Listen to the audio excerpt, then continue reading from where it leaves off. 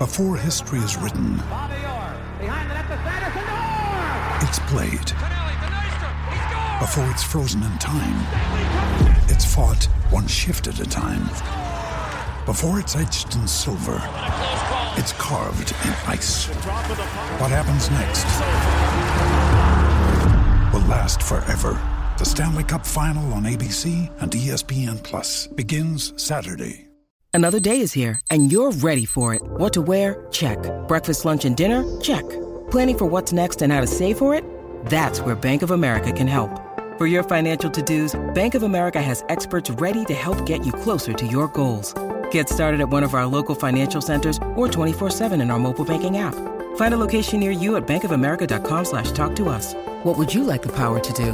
Mobile banking requires downloading the app and is only available for select devices. Message and data rates may apply. Bank of America N.A., member FDIC.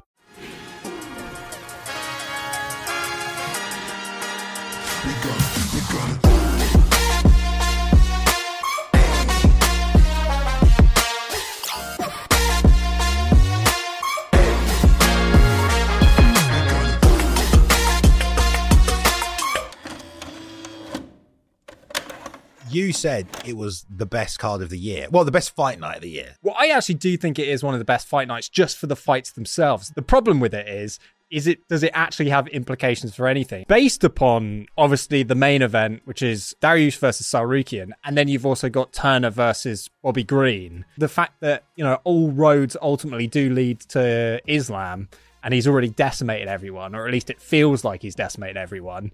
Are you excited for these lightweight fights and the potential implications that they have, or just not at all? I am excited about the individual fights. I'm excited about the co-main and main event. You're right. This is a really solid fight night in terms of that. But as far as how I feel about the lightweight division and what these fights mean in terms of the future, lightweight honestly just feels dead. I feel like nothing seems like real competition for Islam.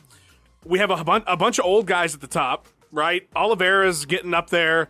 Gaethje, Poirier, Chandler, none of these guys are going to be around that much longer. And what you're going to have in their place is not really superstar level. And maybe I don't know, we're spoiled because lightweight has been sort of this premier division for so long in terms of star power. But I just feel like the UFC better hope to God that none of these guys happen to beat Islam, because there is just nothing there, in my opinion, in terms of like the casual fan once these older guys are gone.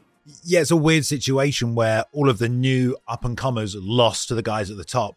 So when the guys at the top go, all the new up-and-comers, they're going to move and be those top guys, but they did lose to the era before them. No one's gone like, I'm the new guy. It's not like Adesanya. He shows up, he beats everybody, he's a new champion. All those guys started to win and then lost, and then it's been the same guys at the top. So Tommy's right. When they go, what the hell is going to happen? Well, one of the things I want to quickly say based upon that, Tommy, as well, like you said, you better hope to God that no one does beat Islam. What do you mean by that? Because I feel like that's exactly what needs to happen, really, for it to be, an exciting jumble, right? Yeah. No, I mean, look, I think in terms of, obviously there are guys right now that, Justin Gaethje were champion, or Dustin Poirier or Michael Chandler. These would all be huge things. We obviously have Conor. You never know what could happen with that, even though he's 275 pounds now. I don't know how he'd ever fight at lightweight again. But the thing is, if it's not going to be any of those guys, and those guys are going to slowly fade out, to me, the longer you have Islam as champion, the better. It's sort of like the Khabib situation where I feel like, yes, Islam is nowhere near the star that Khabib was, obviously.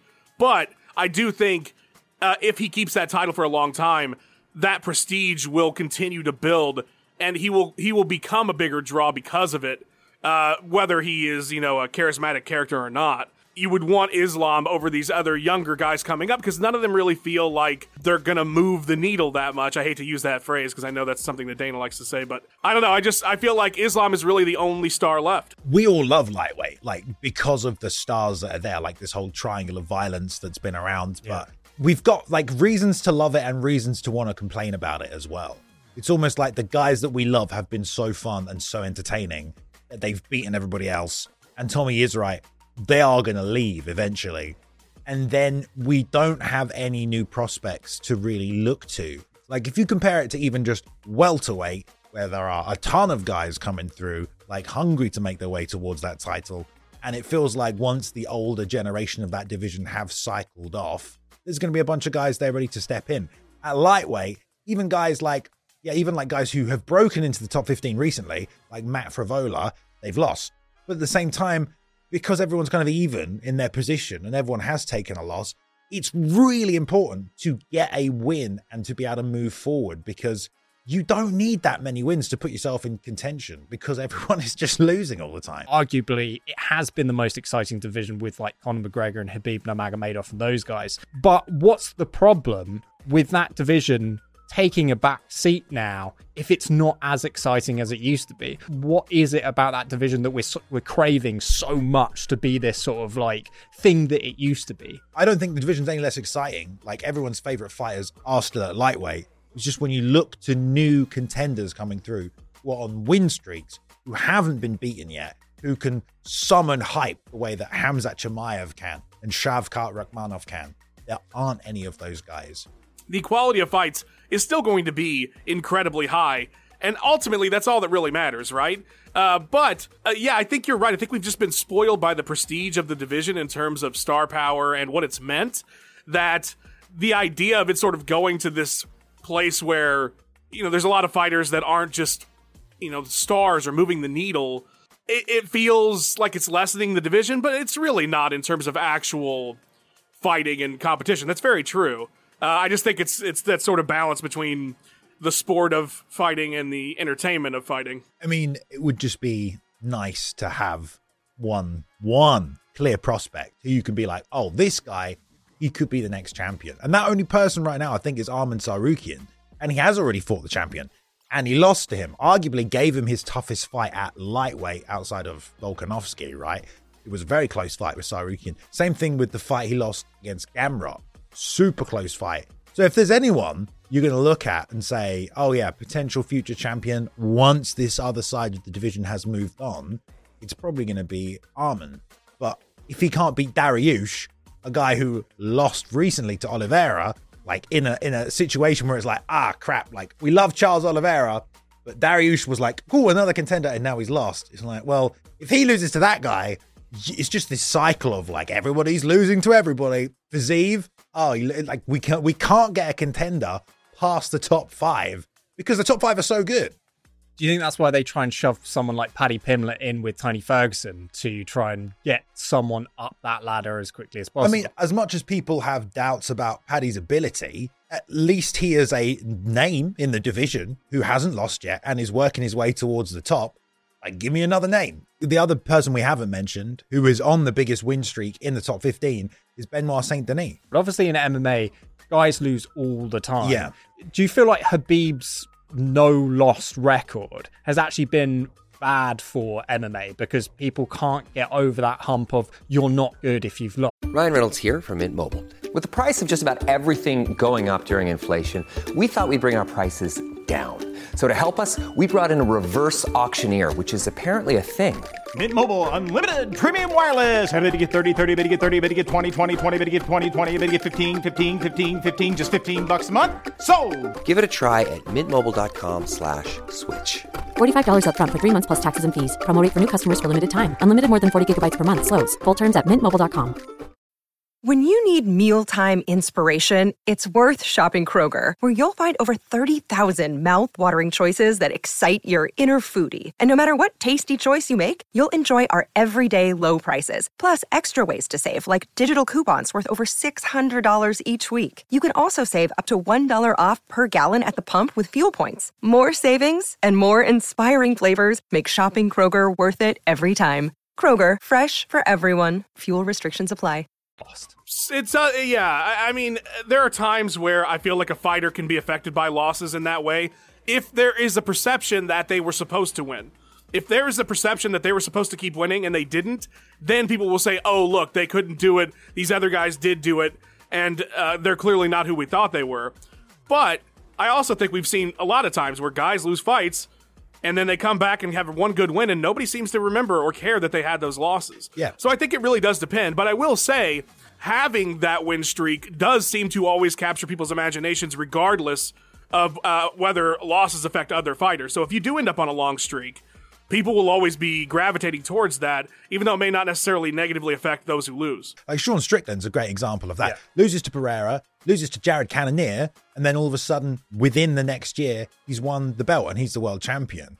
But it's just the idea of backing someone. And I also think at lightweight, you do have a history of guys who went on crazy win streaks, like Poirier's win streak, Ferguson's win streak, Khabib's win streak, Islam's win streak. There's so many guys in there who established themselves as unbeatable, and fans were like, this guy can't be beaten, and he's exciting. Hell yeah, we're going to see him fight for the title. But it is just a weird place for the division to be, and for those top guys to keep shutting out everybody and cancelling out those win streaks. That's the job of the champion. Yeah. You win, you get a shot. The champion beats even like Tsarukyan, though, I know you're like, oh, it's important that he wins. But if Dariush wins in a really great way, he's only lost against Charles the last fight, and then he can come back and has this terrific win. But is there just not the kind of fan support behind Dariush than there would be for someone like Tsarukyan, who's not, in my opinion, not really had that star-making moment? He's been in the UFC for a really long time at this point, made his way against lots of contenders, but I just don't feel like he has had that star-making moment where people go, holy shit, we have to look out for him. The only reason we point to him, and maybe the only reason he is in this main event, is because everyone was looking at Grant Dawson. Oh shit, Grant Dawson has lost to Bobby Green. Now we're scrambling around to try and find somebody else. And I think that's why fans go, oh, what about this guy with the win streak? You know, when you do have a dominant champion like Islam, I say dominant, but actually he hasn't defended the belt a lot. Another reason they may have made the Volkanovski... It's the perception that he's dominant. Yeah. Another reason they may have made the Volkanovski fight is because, you know, what contenders did they have that hadn't already lost, you know, to other guys? So it's like you make a champ fights because there's no Hamzat Chimaev demanding the belt or Shavkat Rakhmonov, who's an undefeated prospect.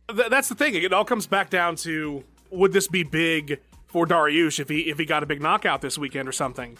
And honestly, I don't think it would at all. It wouldn't move the needle in any way, shape, or form. Obviously, there's a certain tiers of fans, like really hardcore fans respect Dariush already, and they would be really impressed by a big win this weekend.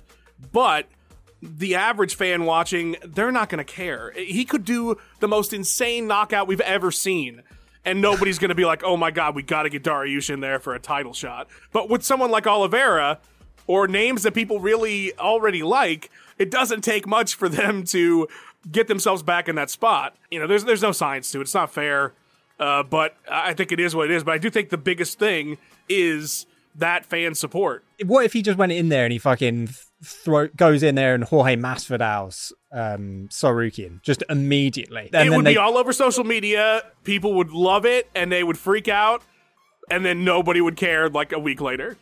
I just feel like because of who he's fighting. Like, this is a fight night that, if you're a real fan of MMA, you should be like, whoa, this is stacked up. But I do feel like there's a certain level of fan that's just going to be like, I don't really care about these guys. Like, I have no investment in these dudes. So if, no matter what they do, like you said, even if he comes out Masvidal style, flying knee, you know, he's hitting him on the ground, he's talking shit, like, none of it I don't think would really do anything. Obviously, Dariush is not that kind of guy, he's not going to do that. But I just don't think there's anything he could do this weekend that would put him in that space with fans. Well, the shoe's on the foot of the up-and-comers in this situation, because Arman Tsarukyan's taking a guy above him, you know, so it is more impressive even from a hardcore standpoint if he can beat Dariush. And for Jalin Turner, he's taking on someone fans know in Bobby Green. So if you don't know who Jalin Turner is, you might know who Bobby Green is. So the opportunities are in the hands of the prospects on Saturday for them to take a step forward. And Tommy's right. If Dariush wins, doesn't really do anything. If Bobby Green wins, well, who the hell knows what Bobby Green's going to do? Because if he keeps beating everybody, like, it's going to get interesting. Yeah, Green has a unique situation where he is someone that fans have known for a really long time. And anybody that is an older fighter that suddenly goes on a hot streak, even if they're fighting younger guys that people don't necessarily care about as much, that's going to draw that attention. So Green definitely has the opportunity. Really, I feel like the only person who can't advance themselves, unfortunately, this weekend is Dariush. Everybody else could benefit greatly this weekend from their wins. If the people coming up are not interesting, and it can't even just be that you're good, like, there has to be an X factor, because everybody's good now. Like, the ceiling, or the basement on talent in any of these divisions is so ridiculously high that you could watch a prelim and see some of the best action you've seen all year, right? And that doesn't matter, though. Like, being just good is not enough. You have to have some intangible, some X factor that gets people interested in your title shot specifically, and then that will benefit the champion in terms of like the intrigue for it, whether they're an interesting fighter or not. So that is the thing, which is really the problem with lightweight that we're talking about right now. Obviously, you do have some of these older guys that are huge stars that when they get title shots, or if they get title shots, would be a big deal. People would be excited about it. And you could have some potential stories coming up.